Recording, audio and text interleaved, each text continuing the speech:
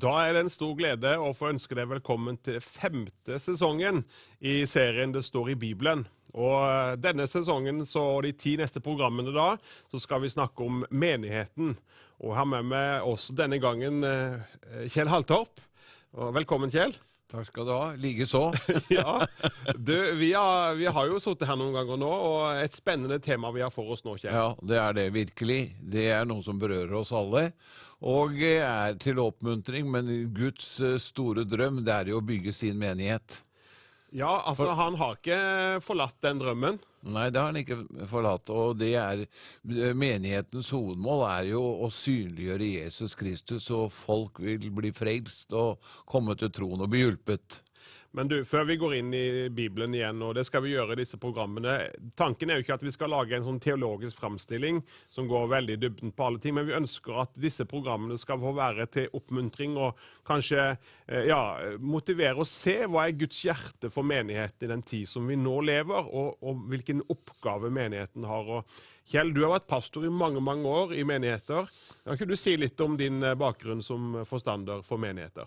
Det kan jeg gjøre. Ja. Det jo slik at jeg kom til Karmøya i 67, og det var bare for oss å ha en vekkelseskampanje før jul, og så ble jeg værende der flere måneder, 1 til 2,5 år faktisk, og vekkelsen brøt frem, og da ble jeg kastet inn i dette med å være leder og pastor.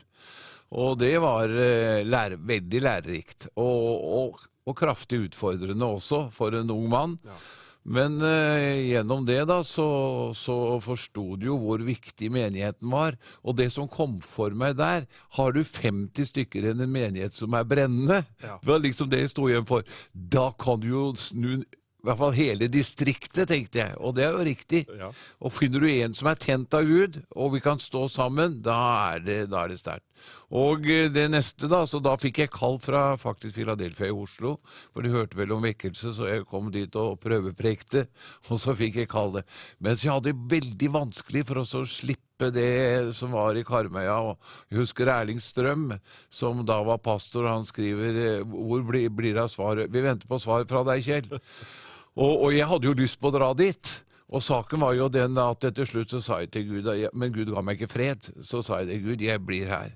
Men da sa Gud, nå kan du dra. Han ville være sjefen. Ja. Så det var, og da kom jeg til Oslo i den tiden hvor Jesu-vekkelsen, den karismatiske vekkelse var, og det ble veldig rik tid, flere år, men så fikk vi også vanskeligheter med splittelsen med Saronsdal. Men det var mye god erfaring, og det å se mennesker frelst, og det var liv, og vi var ute på gater, og vi fikk oppleve å se hva den hellige ånd kunne gjøre. Og så fikk jeg kalt til menigheten i Lillehammer, hvor jeg ble frelst. Den menigheten, de 2 første årene der, var det viktigste i mitt liv.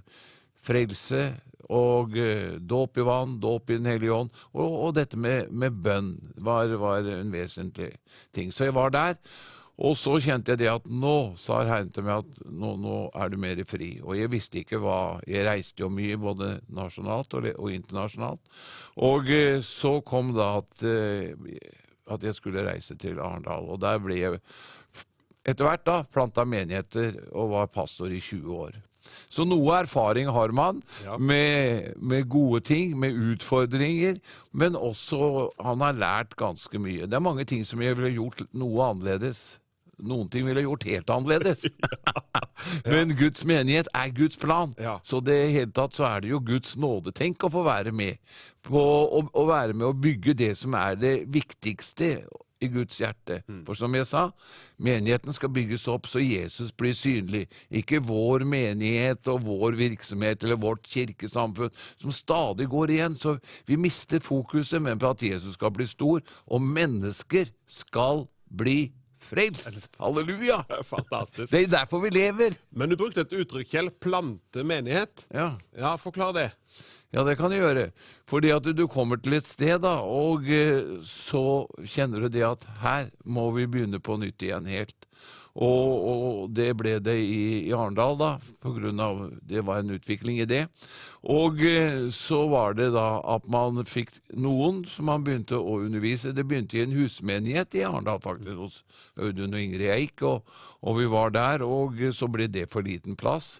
Og så begynte jeg å undervise på et sted som jeg kaller Tyrannes skole, i lengre tid. Og så vokste det frem, så at det ble en menighet. Så sånn var det. Så da ble det en helt nyplanting. Helt nytt. Ja. Fantastisk. Men nå er jo du passert 45. Ja, jeg har det. Og så er du blitt nesten pastor igjen. Ja, det hadde jeg aldri tenkt, for å være ærlig. Så liksom. Men jeg savna egentlig menighetsarbeidet, for å si det sånn. Fordi at når jeg reiser så mye, og vi har jo vært mye både nasjonalt og internasjonalt, men at jeg skulle gå inn og ha et hovedansvar i en menighet igjen, det hadde jeg ikke tenkt på. Nei. Men nå er det slik. Herren dytta meg, for å bruke det uttrykket, og da er det nåde å få være villig, da, og så er det i gang. Ja, yes. Fantastisk. Jeg begynte jo som ungdomspastor på Stord i 96, rundt der, 5-96, og var der noen år, og så kalte Gud oss til Finnmark, og vi var jo pastorer da i Nordkapp baptistmenighet, verdens nordligste menighet egentlig da, og så var vi der, og så plantet vi da ny menighet i Hammerfest, Artekirken Hammerfest, var pastor også i pinsemenigheten. Jeg tror jeg var kanskje en av de få som var pastor både i en baptistmenighet og en pinsemenighet samtidig. Ja, det var spesielt. Ja. Så det fikk jo også litt oppslag i den tida der da.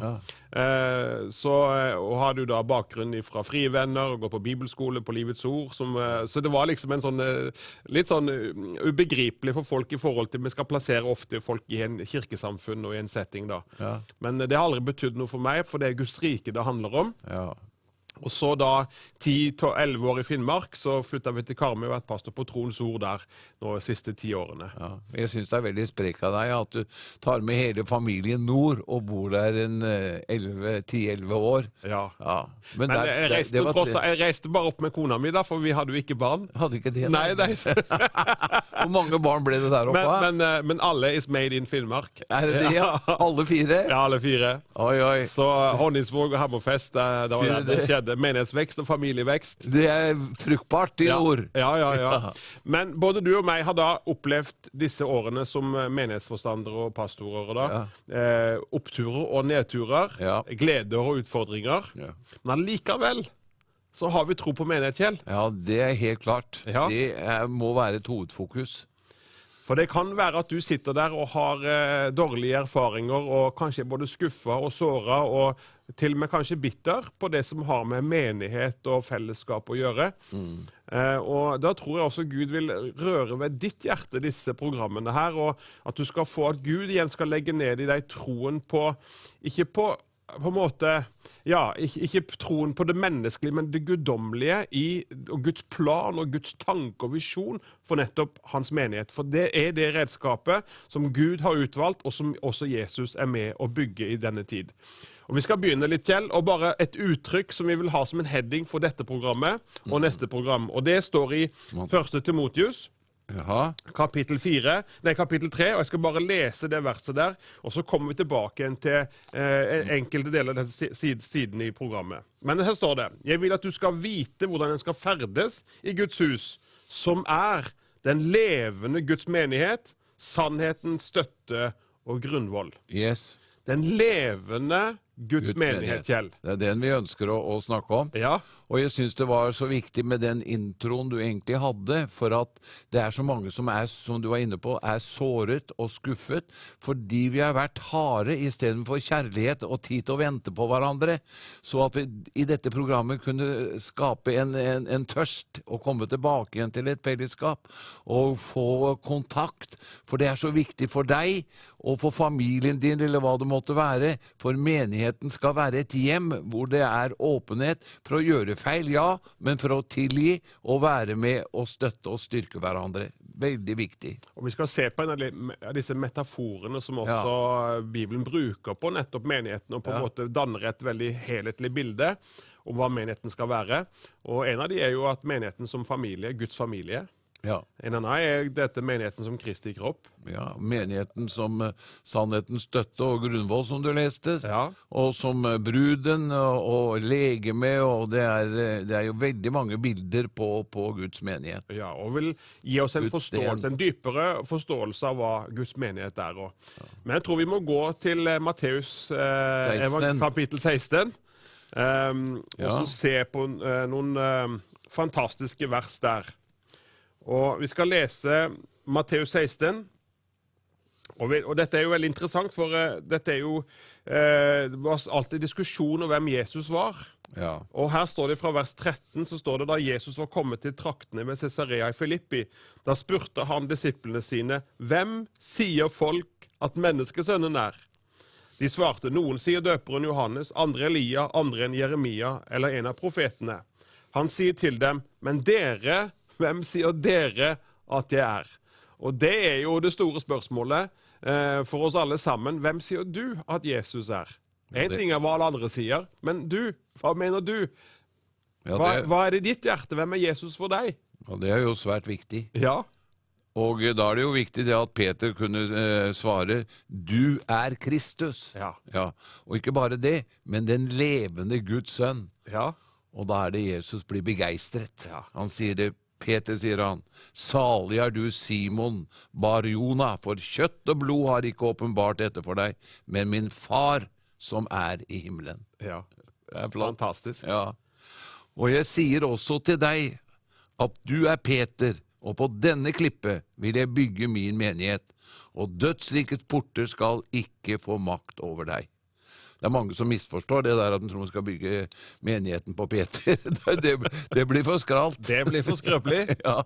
Altså noe som helst menneskelig kan vi ikke bygge Guds menighet på. Nei, det må være på han som er klippen, Jesus Kristus. Men se for deg da, Peter står der. Han fikk jo noen interessante møter med Jesus, han. Han gjorde det. Ja, han var jo veldig ivrig. Han ville jo ikke at Jesus skulle dø heller. Nei. Men da blir han refsa.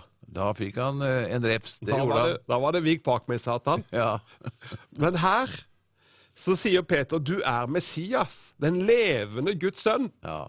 Og så kommer det da dette Jesus respons til det, så sier han, salig er du.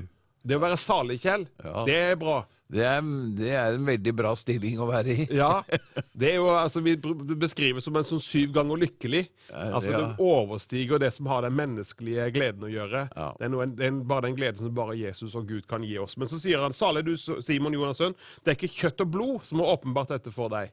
Men min far i himmelen. Ja. Så vi trenger åpenbaring hva menighet er, ja, og hva vi skal gjøre der. Og det er jo klart det at når vi er født på ny, så har Gud en oppgave for oss i menigheten.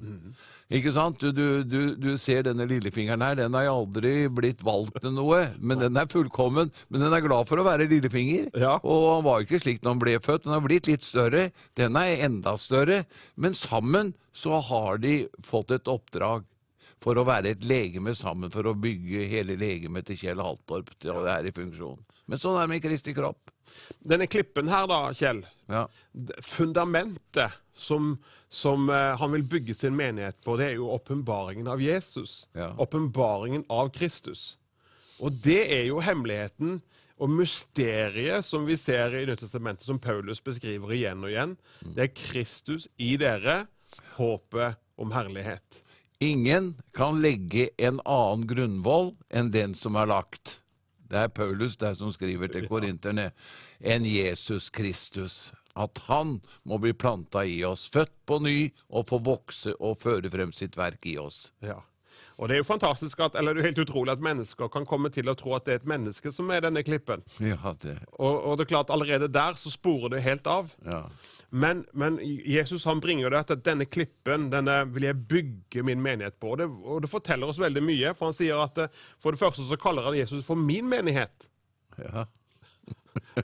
Og det jo så herlig å vite at det ikke hverken min eller din menighet. Det pastor på Troens Ord på Karmøy, men det ikke min menighet. Nei, Du pastor og har vært mange plasser, men det jo ikke din menighet. Jeg husker perioder i mitt liv, Ja. altså når jeg plantet Sørlandskirken, som den heter i dag, Ja. så over 20 år, vet du, så det jo veldig mange faser, og det var, tror jeg, minst 2-3 ganger hvor jeg sa til Gud, dette ikke min menighet. Jeg overlater den til deg, kanskje spesielt når jeg synes tingene var veldig utfordrende og vanskelig. Ja. For at jeg skal ikke bindes til meg eller til noen, men til Kristus. Og derfor blir det ikke frihet i menighetene. Fordi at vi binder det til kirkesamfunn, vi binder det til pastoren, til musikklaget, men alt må være fokus. Vi binder det til deg, Jesus, Ja. for at du skal æres og prist. Da kommer friheten, gleden og entusiasmen. Og det noe av det som vi har en bønn om, at disse programmene skal være med å føde fram, eller forløse en entusiasme, en glede og en tro på det Yes. som Gud vil gjøre gjennom sin menighet, og at du på tross av eventuelle negative erfaringer og opplevelser kan få lov til å begynne på nytt igjen. For det noe av det som Gud sier til oss i denne tid. Se, jeg gjør noe nytt. Men før han sier det, dette står jo i profeten Jesaja 43, så sier han, akt ikke på fortiden. Akt ikke på fortiden. Og vi må på en måte komme til et punkt der vi legger fortiden bak, og så kommer Herren og så sier han, se, jeg gjør noe nytt. Halleluja. Merker dere det ikke? Ja. Nå spirer det fram. Yes. Så når jeg har gått inn i det menighetsarbeidet i Vanse, Ja. så det ordet blitt dyrebart for meg. Altså. Nå skal det spire frem, for det han som må gjøre det. Ja.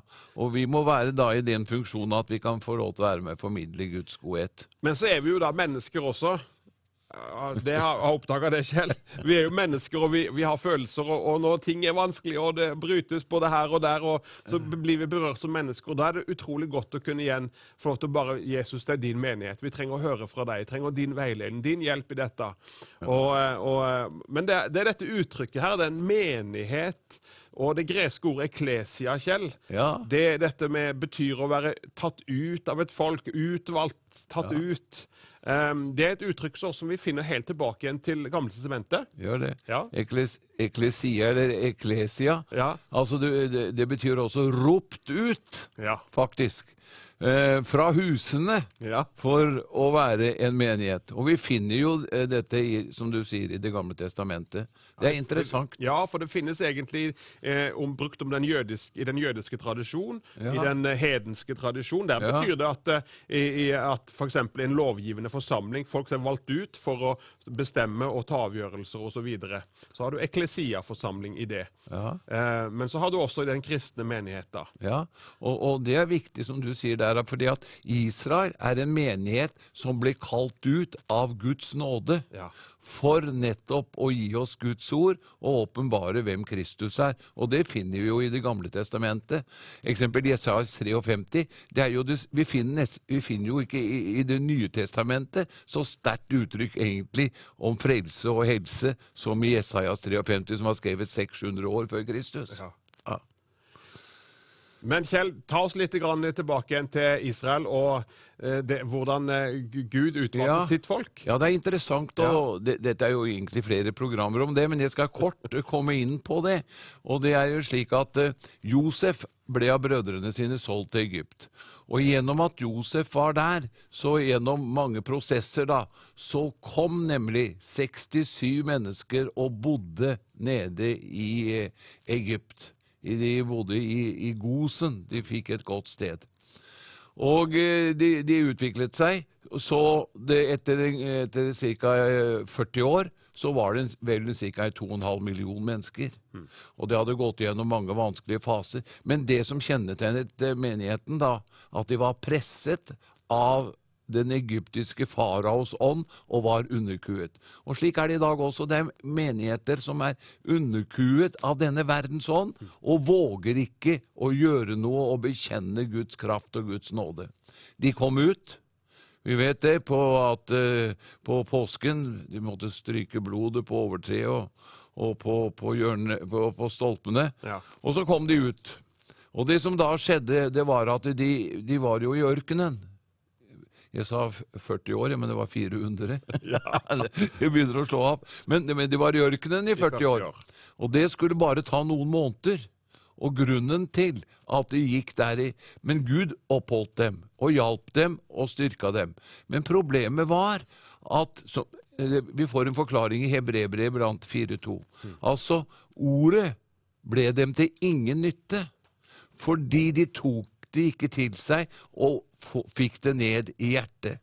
Så saken at de var barn, altså hele livet, ved at ble det problemer, så ville de stene Moses, og helt tatt kom vi i en opprørssituasjon. Og vi ser jo i menigheten i dag også, det stadig sånne småbarnssykdommer som kommer igjen. Røde hunder, lett å bjeffe, kusma, og vi ingen tar vare på meg, og så videre. Så det var jo en tragedie. Så det var en hel generasjon som ikke kom inn. På grunn av, sier Skriften, vantro. Ikke hørte fra Gud, og gikk med Gud. Men så kom de da, at de skulle over og kom inn til Kanaans land, som var lovt dem. Men de måtte innta det selv, i tro. Hele landet var åpent for dem. Men Gud sa, nå må dere gå og innta det, og der du setter foten, det er ditt. Og slik var det også og er med oss i dag, at vi må være en menighet som har erobringsånd, som begynner å gå etter Guds ledelse, sette trosføttene våre ned, og litt etter litt innta landet, mennesker blir frelst, forsamlinger vokser, slik at samfunnet får oppleve velsignelsen. For samfunnet får oppleve at det er godt at Guds menighet er i funksjon. Ja, fantastisk. Bare en røff ting dette. Og så ser vi da at det her er det utrolige bilder som vi tar også inn i det som har med vår tid og det som har med menighet å gjøre. Israelsfolket, de var jo da i Egypt, som også er et bilde på livet vi levde uten Jesus. I verden. Og så blir de da kalt ut av verden og må gjennom dette havet som delte seg. Og det er et bilde på dåpen. Riktig. Og så inn i løfteslandet. Og der måtte de forholde seg til hva de så med sine øyne, og det som også var Gud hadde talt til de som Israels folk. Og der var det ulike reaksjoner på det. Ja, det var det. Speiderne hadde litt ulike dette landet her, ikke sant? Og du måtte fighte mye, fordi at det var jo 7 folkeslag, så du måtte kjempe ned. Kananitter, feresitter, jebusitter og hetitter, og det var altså, og alle disse var imot i Israel. Så de måtte ta det steg for steg i tro, og Gud måtte være med dem. Men altså så falt de tilbake igjen til avgudsdyrkelse og vanskeligheter, ikke sant? Så det tok tid. Og de fikk hovedsakelig problemer og motstand på grunn av at de var Guds utvalgte folk. Ja, det var det. Og det er også noe av det som skjer i den tiden som vi nå er. Menigheten opplever motstand, og vi står i en åndelig krig. Paulus sier vi har ikke kamp mot kjøtt og blod. Nei, men det er en kamp, nettopp for å lamme og begrense Guds menighet, også i den tid vi nå lever. Ordet er klart. Strid, troens gode strid. Grip det evige liv som du har kalt til. Det er Timotheus som får det ordet fra sin far Paulus. Ikke sant? Og vi står i en strid hele livet igjennom, ikke mot mennesker, men å holde oss på Golgata-grunnen, hvor seieren er vunnet, for vi er født inn på et seierslag. Og det hører vi for lite av. Vi tror vi skal være presset og under. Han vil vi skal være over, og ikke hale, men hode. Så vi er inne på noe viktig her, og det er klart, fienden, vi har en fiende, nemlig djevelen, og han arbeider på spreng for å ødelegge, bringe splittelse og skape partier, nettopp for å hindre og begrense og tappe menigheten for kraft. Riktig. Han er ekspert på dette med splittelse, med å skape konfrontasjoner. Det er ikke farlig å være uenig, men at vi kan snakke sammen i kjærlighet og vente på hverandre, uten at jeg vil ha min rett. Og nettopp dette med respekt for hverandre i dette.